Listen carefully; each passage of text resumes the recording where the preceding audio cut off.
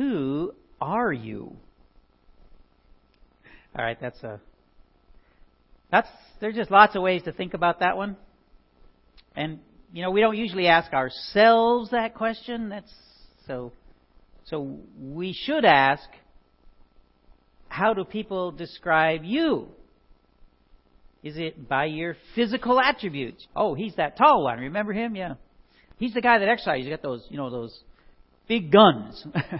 Never had those, but I understand there are people with those. Anyway, probably you don't want to be described as the wide one. That's not good. Cute. Now that'd probably be good. That'd be okay. Long hair, the one with the short hair, whatever it is.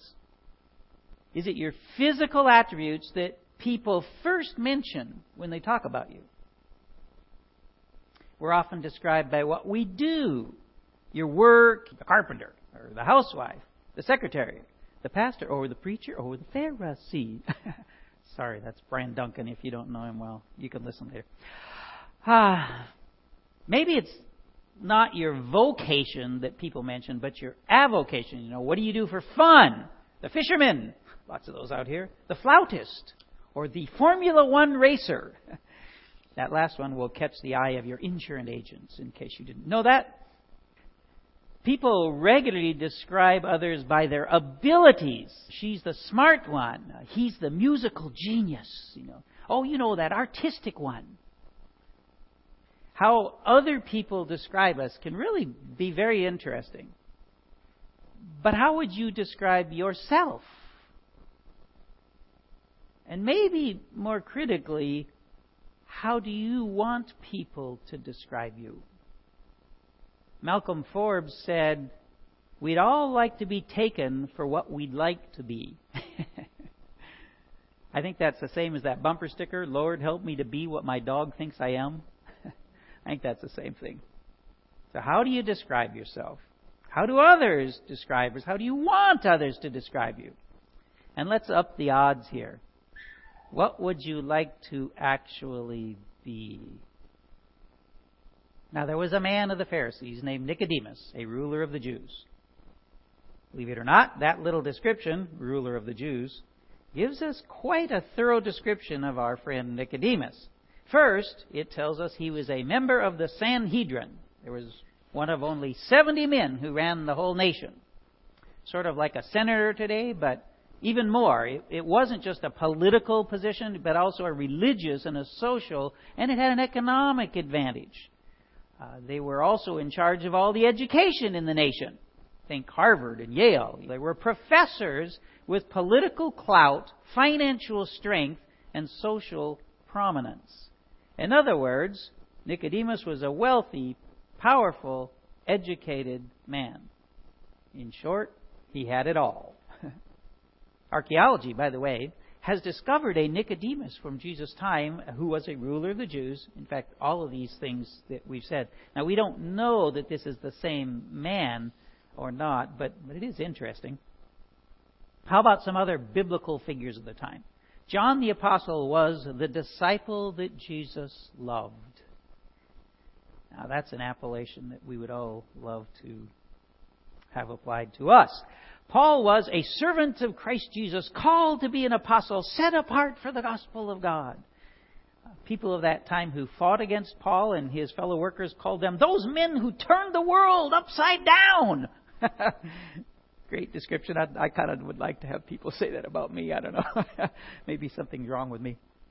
The son of Mary and Joseph, in human terms, the brother of Jesus, described himself as a servant of God and of the Lord Jesus Christ. This is particularly poignant in that James had rejected Jesus' claims before his resurrection. Now he says, the Lord Jesus Christ. He calls Jesus his master and the chosen one of God. Interesting. How about Simon Peter, a servant and apostle of Jesus Christ? There's one thing all these guys had in common. They all defined their lives by Jesus Christ. Do we define ourselves in relation to Jesus? While we're thinking about that, let me explain the paper and the envelope. I was complaining last week, I said earlier about the Christmas in July ads. So, two can play at this game. So this is our New Year's in August celebration. And actually, we're just going to be making resolutions today. This is your resolution. I'm going to give you words to fill in the blanks. And then, on most of them, there's a box for you to write the rest of the statement. And here's the thing about that paper. You're the only one who's ever going to see it. Unless you share it with somebody else, now to maybe get some thought, or later to hold you accountable. But when you're done filling that paper out, you're going to write your name and your address, if you want, on the outside of the envelope and put the paper inside, and it's got one of those tabs and you seal it, right? And it'll stay sealed until the new year. Okay? Nobody's going to open it. It's going to stay sealed all the way to the New Year's, and then we're going to give it back to you. Or either in person, or if you put your address on it, if you're not from here, we'll mail it to you. In other words, in 6 months, you get to hold yourself accountable for what you write today. Isn't that exciting? So, we'll get to it. Nicodemus was described as a ruler of the Jews. The apostles described themselves by their relationship to Jesus. You should then finish this statement. In the coming year, I want to be described as what? I want to be described as what?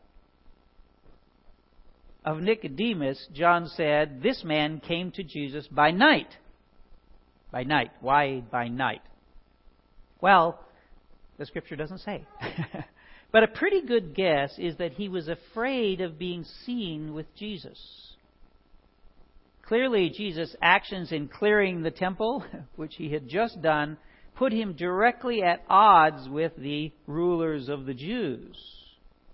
So for a ruler of the Jews to be seen calmly conversing with Jesus, even asking him what reality looks like, that could be seen as putting that person at odds with the rest of the Sanhedrin.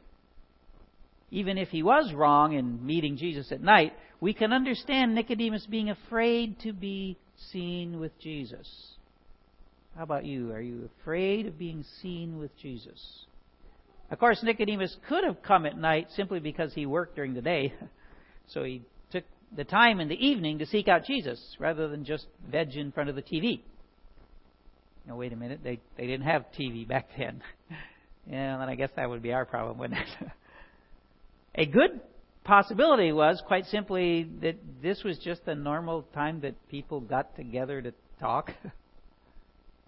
And if so, that raises a pretty obvious question for us. Do we have a normal time to talk to Jesus?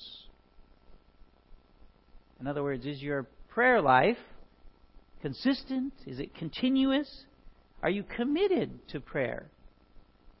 Regardless, you, probably like the rest of us, could use some improvement. Here's a second statement for you to complete.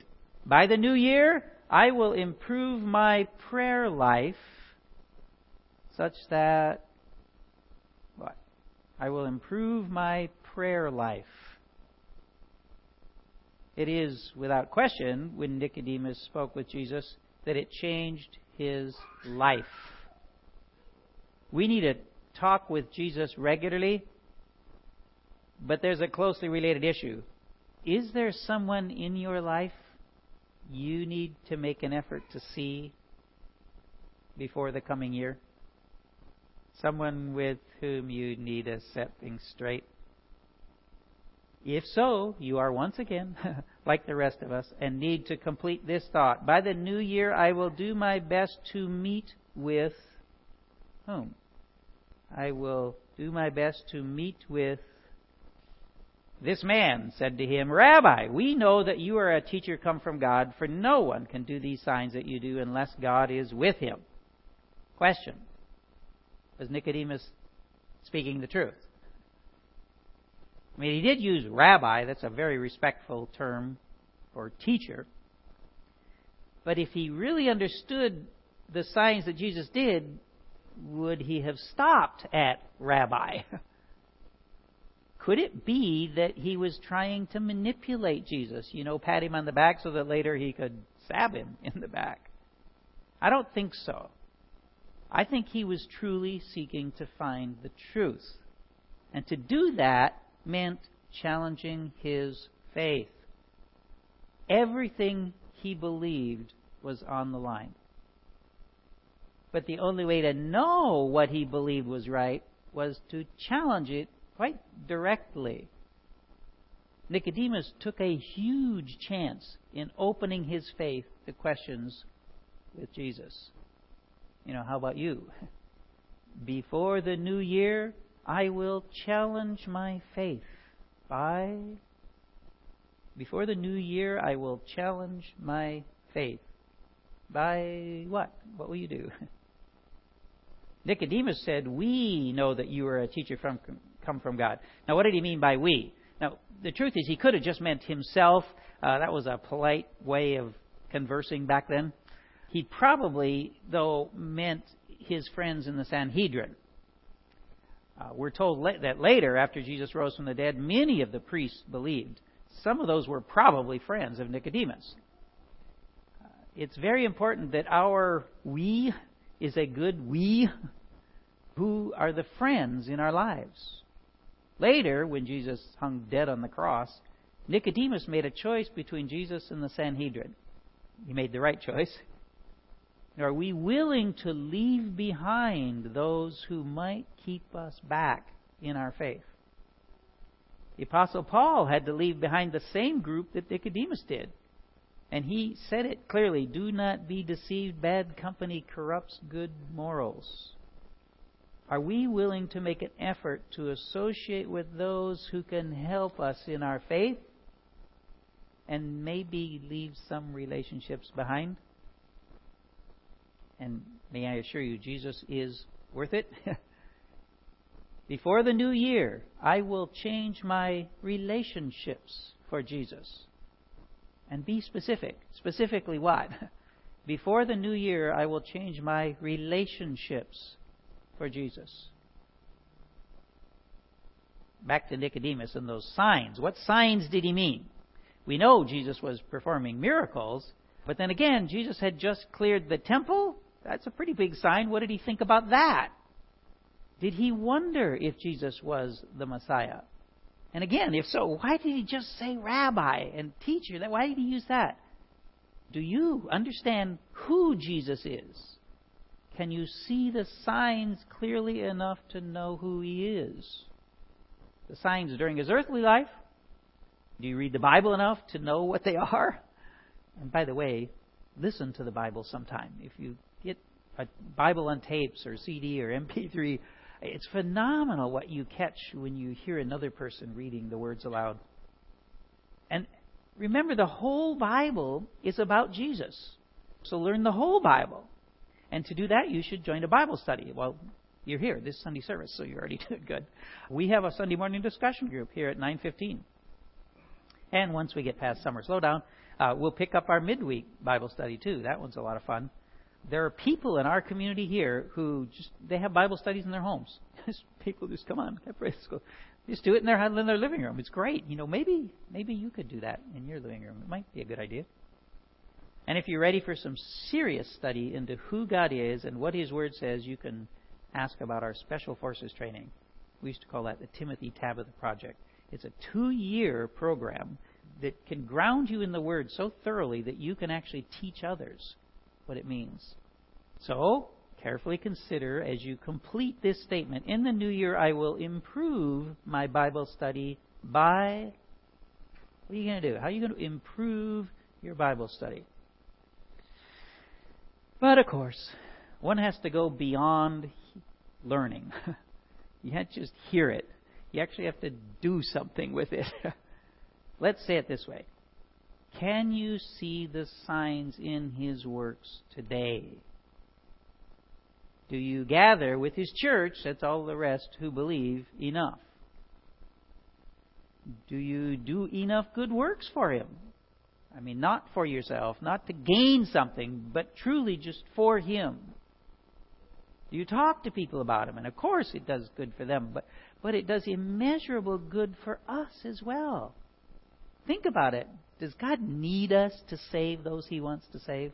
Of course not. He doesn't need us to save other people. He uses us in that process for our benefit. So, how will you finish this statement? Before the new year, I will participate in His works by... How will you participate in His works? Do you truly want to do better for God?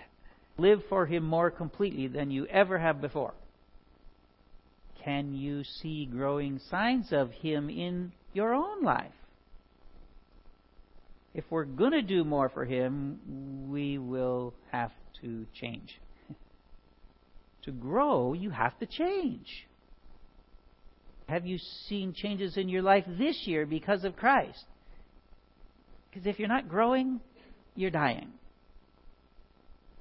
Before the new year, I will change my life because of who Jesus is.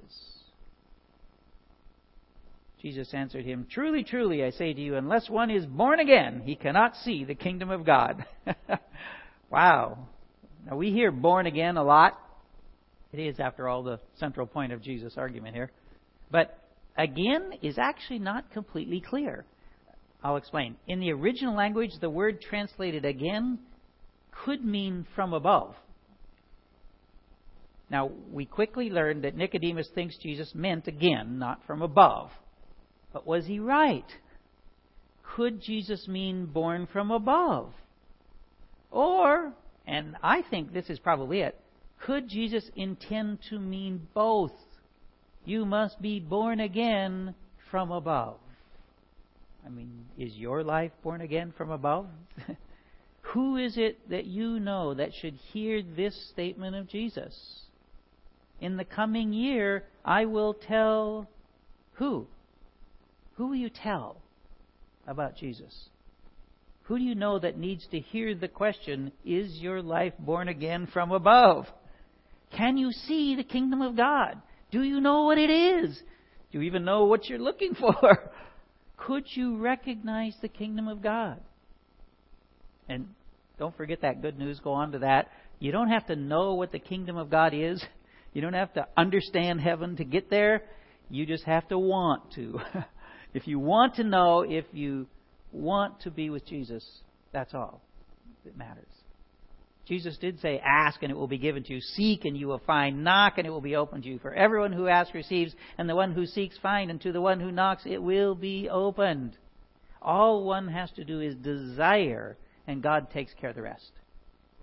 And okay, actually, He even takes care of the desire part, if you want to know. But so what will you say to this? In the new year, I will seek to see the kingdom of God more clearly. I will seek to see the kingdom of God more clearly. Nicodemus said to him, How can a man be born when he is old? Can he enter a second time into his mother's womb and be born? And it's not like Nicodemus is some thick-headed numbskull who actually thought Jesus meant something like that. He knew it was impossible. That's his point. He was admitting he didn't understand. Are you willing to admit you don't understand? It's a necessity if you wish to learn. And learning more about God is how you draw closer to God. And drawing closer to God is how you get more secure in your faith. In the new year, I will admit I don't understand, so I can learn more of God. I will admit I don't understand, so I can learn more of God. Jesus answered, Truly, truly, I say to you, unless one is born of water and the Spirit, he cannot enter the kingdom of God. Truly, truly. Jesus first addresses Nicodemus' astonishment. If Jesus were speaking in Hebrew, he would have said, Amen, amen. Amen means it is firm, it is fixed. We might say, carved in stone. Usually people say this to show their agreement with something somebody else has said. Hear, hear. That kind of idea. It would be an approval or a support of some statement. But Jesus uniquely, of course, uses it of His own saying. Jesus is claiming that his words are unlike any other's words. Every word Jesus spoke had the quality of inspiration, just like the Scriptures do. And we know all Scripture is breathed out by God and is profitable. So the words of Jesus, the words inspired by the Holy Spirit, need to be observed like no other words. How then do we need to view them? In the new year, I will take God's Word as absolute. I will take God's Word as absolute. Back to Nicodemus, born of water and the Spirit. Now, water here simply means natural birth, in the same way that Isaiah used it. One of my Baptist professors was anxious to make water mean baptism. Love the guy. I'm telling you right now, that's not it. This is not the case. Jesus is contrasting being born from below with being born from above. And this is important because Jesus is here rejecting a commonly held belief of the Jews of that day. The idea that birth into the Jewish community is all that's needed. That's sufficient for entering the kingdom of God. That's all you need. Be born a Jew and you're okay. No. There are people today who think they're going to get into the kingdom of God because of their parents or their grandparents. I've even heard people say, I've always been a Christian. The Bible is clear. No, you have not always been a Christian. That's not the case. Good news, if being ready to enter the kingdom of God is your desire, you probably are ready. But there are people who think they were born Christian. That's particularly a problem in the Roman Catholic community. Run into it quite a bit. You were not born a Christian. That's not possible. We have to be born again from above to belong to Christ. As Jesus said, that which is born of the flesh is flesh, and that which is born of the Spirit is spirit. Do you have a clear understanding of flesh and spirit? For those of you who like to do that extra reading, Romans 7, it'll probably resonate with you really good. Basically, it's like this. Our natural, born of the flesh, of water, self is constantly fighting against God. But our new self, born of the Spirit, strives ever toward Him. So it's really all about living as God wants rather than as our evil desires would like. It's about choosing to let the Holy Spirit fill us. In the new year, I will live more by the Spirit and less by the flesh. More by the Spirit, less by the flesh. Jesus said, "Do not marvel that I said to you, you must be born again."